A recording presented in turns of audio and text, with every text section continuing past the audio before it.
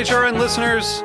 As we celebrate our 15th year, we are deepening our commitment to giving voice to the next generation of food systems storytellers, and we need your help. Our internship and fellowship programs help activate new possibilities for underrepresented and underestimated young people through experiential journalism, audio engineering, and production training. Through these unique programs, HRN helps food equity stewards build essential workforce readiness skills that expand their potential and foster economic mobility. Please consider supporting these critical programs. And with a minimum donation, you can be entered to win a dinner for two at an amazing restaurant in one of 8 cities and tickets to a concert at a great venue in one of those cities. We have incredible partners across the country who have donated, as they also share our passion for helping to educate the next generation of food systems storytellers. Check out heritageradionetwork.org/15 to donate and enter to win today. That's heritageradionetwork.org/15 to donate and enter to win today. And make sure you donate before March 31st. Thank you. If your restaurant wants to put the best on the table, look for food with the New York State Certified Seal. It's food that is grown right here. Learn more at certified.ny.gov. I'm Greg Blaze, host of Cutting the Curd. You're listening to Heritage Radio Network, broadcasting live from Bushwick, Brooklyn. If you like this program, visit heritageradionetwork.org for thousands more.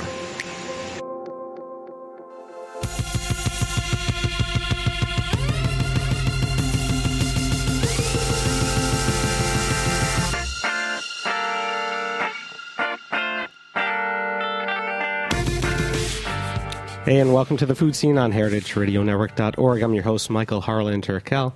Very excited to be celebrating this wonderful cookbook in front of me, Fat Rice, The Adventures of Fat Rice by Adrienne Lo and Abe Conlon. So, I already initially apologized for really having like 1-2 experience in Chicago, and I was either emo or vegan at that time. So, and well, you guys weren't even open at that juncture. But if there was one restaurant in the country right now that I kind of obsessively yearn to go for and read about and just kind of savor without ever having, had, it is Fat Rice. Because what you've done is created a world all your own. Though inspired from a world all its own, Fat Rice is this amazing amalgamation of so many different cuisines. And we're going to get to that in a second. But first of all, Lowell and Chicago. Yes. How did those two distinctly different places come together and create Macanese cuisine? Well, I don't think we necessarily created Macanese cuisine. I think the combination kind of helped us to find it in a way. For me, I grew up in Lowell, Massachusetts, in a Portuguese-American family. There's a large population of Southeast Asian, almost 30%, mainly Cambodian, Laotian, Thai, Vietnamese. So I kind of grew up around those flavors all of my life. I got introduced to cooking as a young child and kind of stuck with it. Started at 15. I bought a magazine subscription to Saveur.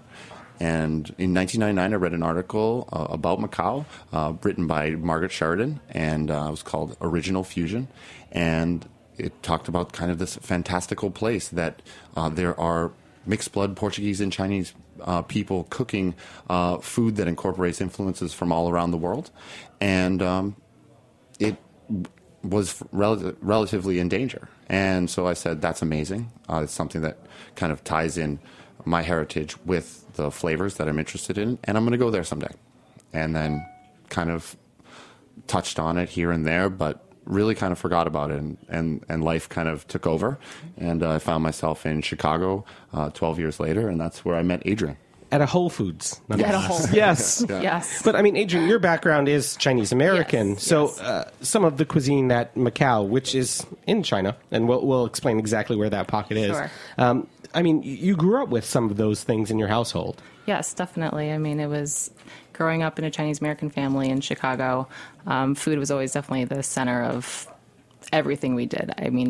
As a child, I got together with my grandparents and cousins. Every weekend, we were always making dumplings. It was always just how we celebrated as a family. So definitely early memories of as a kid, just, again, with my family like that. So, and when I met Abe, and I don't even know how Macau came up one day, but I had never even heard of it before. But so it was definitely something brand new to me. I think I was reciting Macanese over and over to myself, so I wouldn't pronounce it as mac and cheese. How many times have we heard that lately? But, it seems like a Terry Gilliam movie. It seems like this, when you read the book or when you research, that lifestyle, it just seems like that place where all the bad guys and the good guys got together and had a great old time.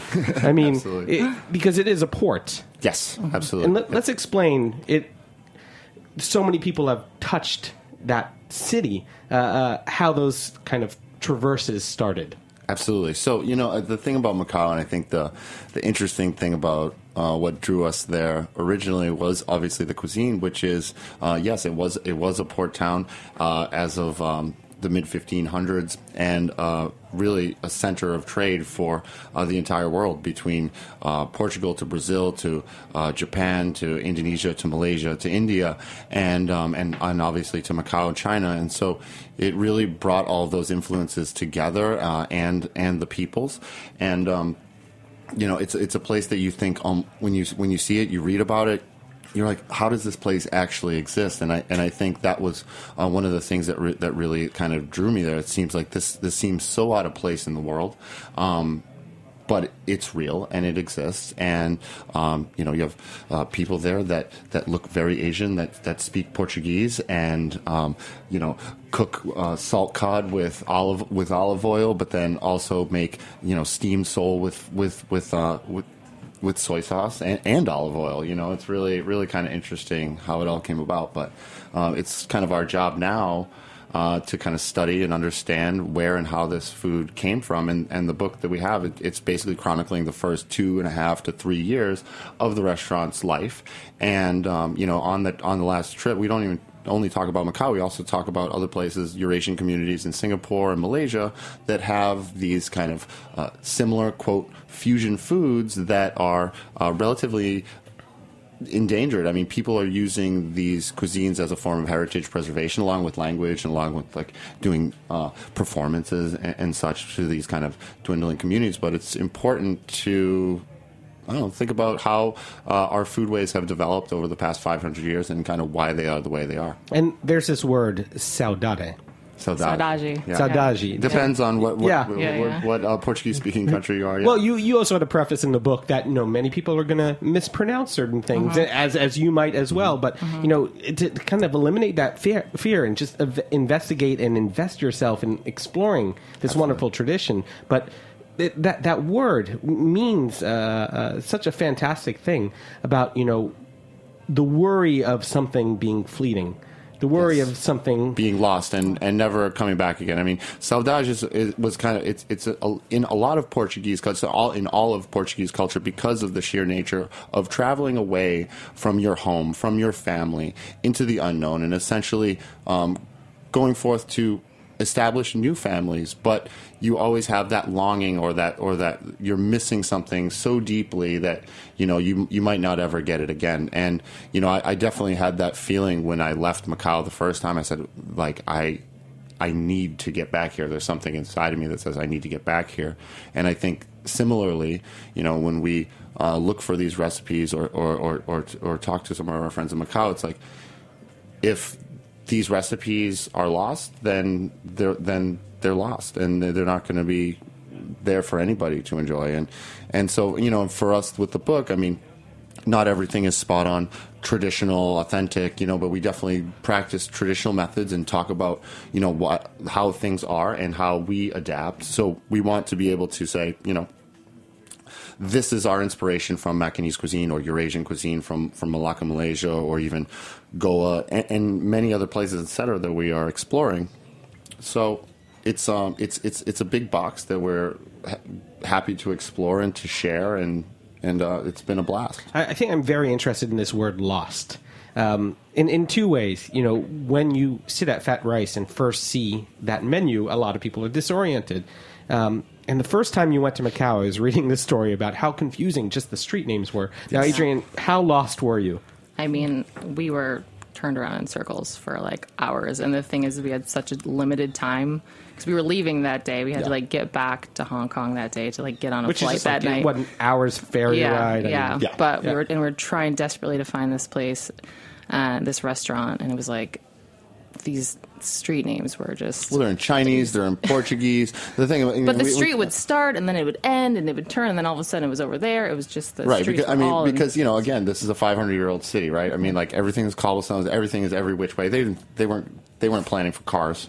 you know, or GPS. I mean, well, this is pre-GPS. We had a map. Right, and it was like the restaurant was downstairs, so it was kind of like, I mean, it was already hard to see. I mean, let's talk about that restaurant, because as dizzying as that may have been, you ended up in a very special place with a very special woman. Mm-hmm. Very special place, very special woman. We were running around Macau trying to get out of the city essentially and have one last meal, and we had the little Lonely Planet book that said, you know, if you want real authentic Macanese cuisine, go to this little subterranean cafe with takes on things like minchi and feijoada and pata de cabidela. And I was like, what are these things? I know feijoada. I've been to Brazil, so I understand that. But you know, this isn't the African chicken that I've been hearing about, or the pork chop buns, or the egg tarts that Macau is known for. You know, and so I was like, well, let's find whatever the book says the real thing is.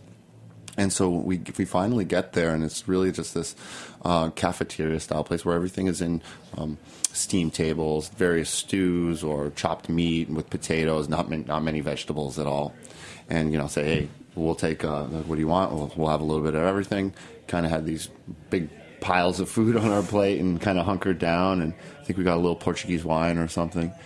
And for me, I took one bite of that food, and I really saw my entire life's cooking and eating experiences kind of in one, from you know, my Portuguese upbringing to my time in Brazil to you know, Southeast Asian flavors I grew up with, and then our time in Sichuan province, which was right before that, and like kind of simultaneously. And I was like, this is kind of what I've been looking for, you know. And up until that point, I was kind of cooking as a French chef. Yeah, you and know? similarly, I mean, I spent some time in India, like, what was that, 7 years before that, which I loved. So there was like some curry and some of the food that was really just, so brought me back to, and was so memorable for me, and just flavor profiles that I love and are so comforting. So even though, again, it was so foreign, it was so comforting, at the same time. But it was the combination of known things. Yeah. And I think that's kind of what embodies not only this you don't book, realize it, but it embodies, Arroz Gordo, fat rice, with its components being recognizable. But together, at first you see this dish, and you don't know what the fuck it is. No, you don't know. You don't know what's going on. But you're like, it has a little of this, it has a little of that. This is wild. Why are all these things together? And on that note, we're going to take a quick break, and we'll be right back. You've been listening to Food Scene on heritageradionetwork.org.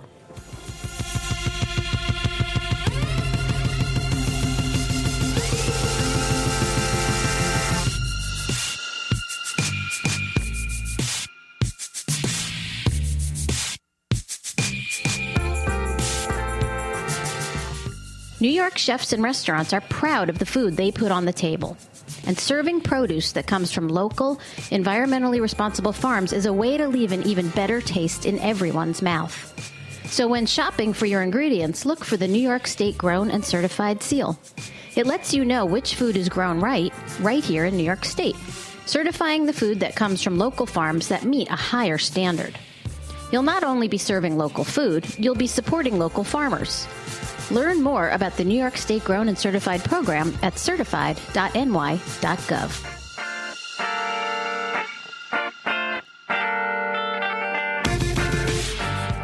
And welcome back to the Food Scene on heritageradionetwork.org. I'm your host, Michael Harlan Turkel, here with Adrienne Lo and Abe Conlon of Fat Rice, a Macanese restaurant in Chicago.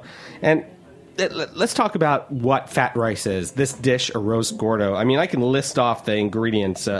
Jumbo prawns, chili lemon, char sweet pork, pickled chilies, tea egg, sweet and sour raisins, shredded duck, sofrito-scented jasmine rice, Portuguese sausage, Portuguese olives, manila clams. Curry chicken. Yeah, no, a lot of stuff. Whoa. Chicken fat fried Yeah. croutons. Chicken on fat there. fried croutons. Yeah, no. Arroz Gordo was, it was kind of the thing that tied the whole restaurant together because, we were having a hard time, like, deciding exactly, because we started building the restaurant before we decided to focus on Macanese cuisine. And Because that must have made your investors and people working with you everybody's so real excited. excited. We're going to cook some food. Yeah. You know. just It's let's cool. just cook. It's Yeah. going to be fine. But no, I think when we were really looking for the name, it was the name that really kind of drove us to looking for what we were actually going to cook, and kept finding these Macanese books that from our first trip to Macau that Donna Ida de Jesus gave us. And so I'm looking through, and I keep seeing this name, Arroz Gordo, and in parentheses, fat rice. And I'm like, and we love, obviously, rice, and we loved eating hot food. It was a symbol of abundance and kind of over the top. It combined all these things. It was similar to paella. People might, kind of get it. And so, yeah, we just started cooking it and trying to make our best version. It's definitely, like, at its basis, like traditional fat rice. Arroz Gordo is rice with tomato and chicken and croutons, sausage, and hard-boiled eggs. Sometimes, depending on the family, they might add a little bit of beef or veal or pig's feet or sometimes even shrimp. So, we kind of took all those influences, kind of packed them all together into this kind of explosive paella pot, kind of almost like... It's like paella meets bibimbap meets fried rice. We knew we wanted to cook in clay pots. I mean, again, before we even had a concept for the restaurant, we're like, we're going to have wood fire, we're going to have clay pots, we're going to have cast iron, woks. Very elemental. It was like, this is all we wanted to do, and then... So that's, and spending a little time in Hong Kong. And I mean, we were in Sichuan, went to Hong Kong, so had, clay pot rice while we were in Hong Kong. So I think that was kind of a little bit of the inspiration with. Right, because that's definitely not traditional, but that was like our. Because it's usually like traditionally on a platter. You don't kind of get that nice like socorat. Which is kind of the best part of paella. Yeah. So it's kind of like we almost brought those two things together. Right. The best of both worlds. Best of, not just both. Best but of all worlds. All worlds. Like, this is the most far-reaching and all-encompassing, cuisine I've ever seen. Yeah, it's just so fascinating because you do have these Portuguese travelers that brought so many things, but then exported the ideas as well. So you saw these cuisines happen in other port cities. Absolutely. Yep. And then so it was like this trade and export thing that just kind of. You say you're worried about this disappearing, this cuisine just going unnoticed. It's been morphed so many times. Can you even say that it's still the cuisine it used to be, in the 1500s? No, I don't think you can, and I think it's interesting. I mean, there are some dishes, like, say, that Macau is famous for, like your pork chop bun or Portuguese chicken or African chicken. I mean, these are things that, honestly, they're less than 100 years old, and the cuisine is more than 400 years old, and I think on this past trip when we went to Malaysia, I think one of the interesting things was because we were looking for the roots of Macanese cuisine and trying to understand in Malacca, Malaysia, how it came about. And a chef, Big Ben, who's in the book, was an amazing character. He says to us, "Do you want old Portuguese food, real, authentic old Portuguese food?" Like, well, not really. We don't want like sardines and suckling pigs. Yeah. I was like, I want the food with like, tons of chilies and lemongrass and we spices. didn't tell him that. We didn't tell him that. No, we were just like, cook us food. Obviously, we didn't want to. We were just like, go ahead. And then the food that just came. And then the food that drops is lamb vindaloo. Right? Yeah. So he's calling this old Portuguese food, and we go, oh my God, well, we came here looking for answers, but now we only have more questions. And the reason why I call it old Portuguese food, because that's what the Portuguese people had from India, from Goa, from their last port.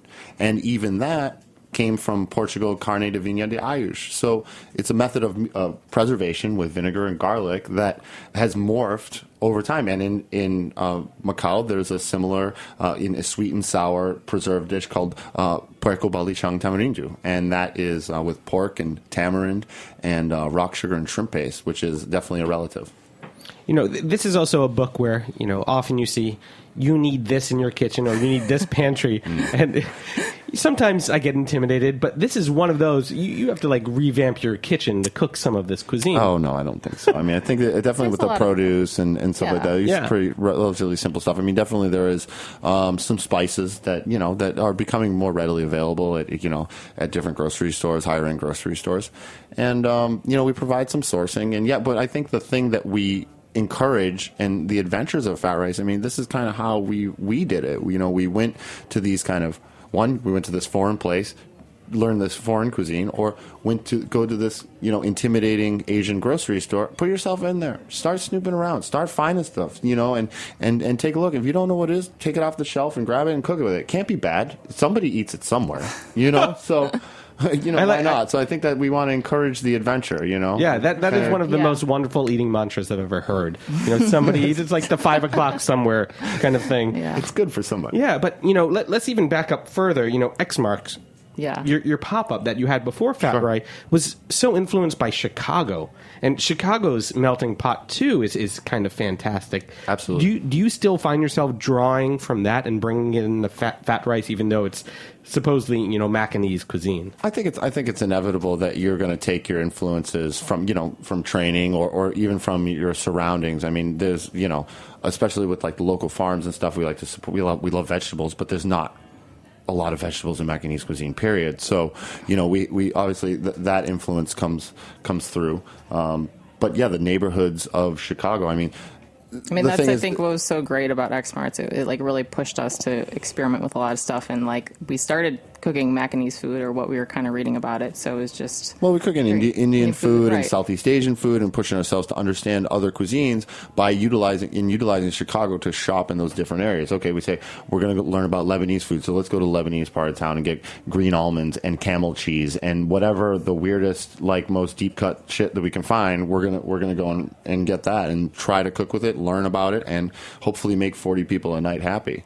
So that definitely pushed us to have a lot of different influences when we were going to open a restaurant. And I think the idea of Macanese cuisine almost as a world global cuisine was a nice box for us to utilize. The thing is when people started saying the word Macanese or Eurasian, that's when we said, okay, well, remove the Sichuan dishes, remove the Indian dishes, or the straightforward Indian dishes, and let's really just stick to this kind of Portuguese Eurasian element that you would find from Goa to Malaysia to Indonesia to even southern Japan and Macau. So it's been an interesting kind of journey to explore and present. Well, I'm sure when you first presented that, when the initial menu, people said fish pickle, mackerel pickle. Yep. What the heck is that? Yep. But, it's a mainstay, as are the majority of dishes you have. What have you been kind of most excited to see that Chicago community embrace? What dishes are not only your best sellers, but have made ripples within those communities? I think, well, for me, I think it's cool. Like, we do a version of my grandmother's bacalhau and great-grandmother's bacalhau, and it's just like a simple salt cod spread, and I think, most people's exposure to salt cod is, it's whipped, it's a brandade, it's whipped with potato and, and served with crostinis, but I think this is like a different aspect of that kind of... Well, I think a dish that we're doing this pig ear salad that is really like a traditional Macanese thing that, again, I think people come, they're like, oh, we'll have the pig ear. They've never had it before. It's just like, they're like, ooh, I want to try a pig ear, and I think it's intriguing for people, and I don't know. It's a different texture for people. It's kind of snappy and cold, almost like a... But people just want to get it because they want to try a pig ear. And I love it because a lot of people are being more adventurous about it, so it's nice. I've always wondered whether or not people are more adventurous in adventurous restaurants versus very plain restaurants. There's a menu that someone's used to, and then they see something out of the norm. They're like, I don't know about that special. But when they come into a place like yours, where a lot of things do seem foreign initially, but then seem so comforting and right, do you see more of a willingness for people to kind of go outside of those comfort zones? I do think so. We get a great crowd of people. From people in the neighborhood to, from downtown, out-of-towners, but from across the world, across the country. We get people from all over, and it's... But I think when you're confident in what you're doing, and there's a story behind the food, and there's a reason behind it. I think people are going to be willing and accepting of that, and I think our job is just to continue doing the best we can, no matter what we do, and. Well, I think just like our genuine, excitement about the cuisine and wanting to share with people. I think it really shows, and people are really excited to. And we don't really give people a comfort zone. Like that's my goal. I'm like, don't make anything sound too good. Oh, steak. I was going to say Abraham is sitting right next to me, like too close comfort zone. What do you mean? Stop it. Take it easy. Another thing that I really want to touch upon is, cookbooks have all these amazing recipes, and people, say, oh, the photos are fantastic, but it's did an excellent job. It's these storylines too that happen in this kind of cartoonish form. Attack of the Chili Clam. Yeah. What is that? Is that reference to Macau as a city? Do you see billboards and posters like that? Do you see art like that, or not? What is this design? I think. Well, you do see there's good graffiti. There's a decent graffiti mural scene out there, but really that kind of came from. One, I grew up kind of reading comic books and just had this kind of affinity towards that aesthetic, and when we were building the restaurant, it was kind of in a, quote unquote, up and coming part of town. We didn't really have a sign. I was like, let's just have something it was gray on the outside, really bold and poppy that we could put in the windows. I was like, let's do these posters. Let's do things that almost look like comic book covers that have kind of this pop culture reference. And I think even originally we were looking at the Blue Lotus by like Tintin. The Adventures of Tintin. The Adventures of Tintin, and that's kind of where the Adventures of Fat Rice. So kind of tying that connection into something totally obscure to pop culture, helping bring people kind of in to our world in a smooth kind of way, without being too historical or eggheady about it. We just wanted to make it fun, and the illustrations by Sarah Beacon, who we met serendipitously. I mean, she came into the restaurant, drew a picture of one of our dishes, and then put it online on her blog, and then tagged us on Twitter. I said, I've been looking for you, and we've been together ever since for the past 4 years. I mean, that was 2 weeks into the restaurant opening. Pretty much, yeah. And because that was also part of the whole thing. I found this logo that looked like a cartoon logo, and I'm like, this is the logo. And I don't know. I'm like, this is it. I'm telling. Before we opened, we had who Charlie Chan posted on the... Yeah, a little picture of Charlie. Chan posted on the door. That was it. It just makes me think of, what cartoons are to people. They're sometimes an escape, but they are this fantasy where you can do things in that world that you can't do in real life. Yeah. And that's what Macau, in my mind, feels like. It's a place where, it's the Wild West of the East. Absolutely, yeah. And you can do anything you want. And Fat Right did that for Chicago, and you guys are doing that for this book. But at a point, you also learn, and you become invested in that cartoon, and you care about the character and the person and the development of that character. So, I don't know. I did have that flashback to my youth, looking at cartoons, but I also really understood the arc of the character that Fat Rice has, and that the story is there, the structure is there, and it's one of those things.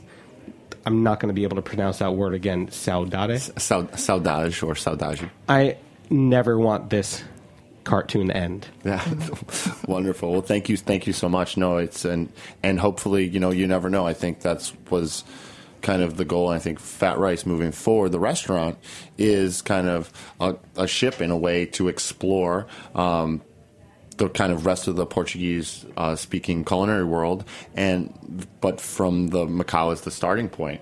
And you never know. I think through travels, and I think through more knowledge and more presentation, that hopefully we'll be able to do more and continue that comic and continue to develop and grow. Absolutely. Well, my first stop is Chicago. I will see you guys soon. All right. Thank you so much for being here, and thank you. Definitely stop by Fat Rice and get that book, and if you can, travel to Macau as well. You've been listening to The Food Scene on heritageradionetwork.org. I'm your host, Michael Harlan Durcal. Hoping to have you back here next Tuesday at 3. A big thanks to New York State Grown and Certified, music by Cookies and David Engineering. Cheers.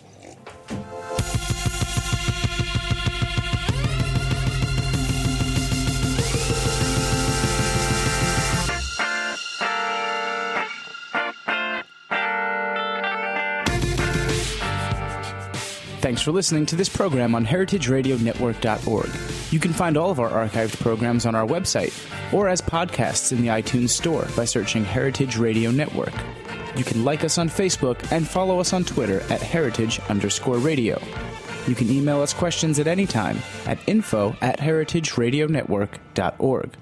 Heritage Radio Network is a nonprofit organization. To donate and become a member, visit our website today. Thanks for listening.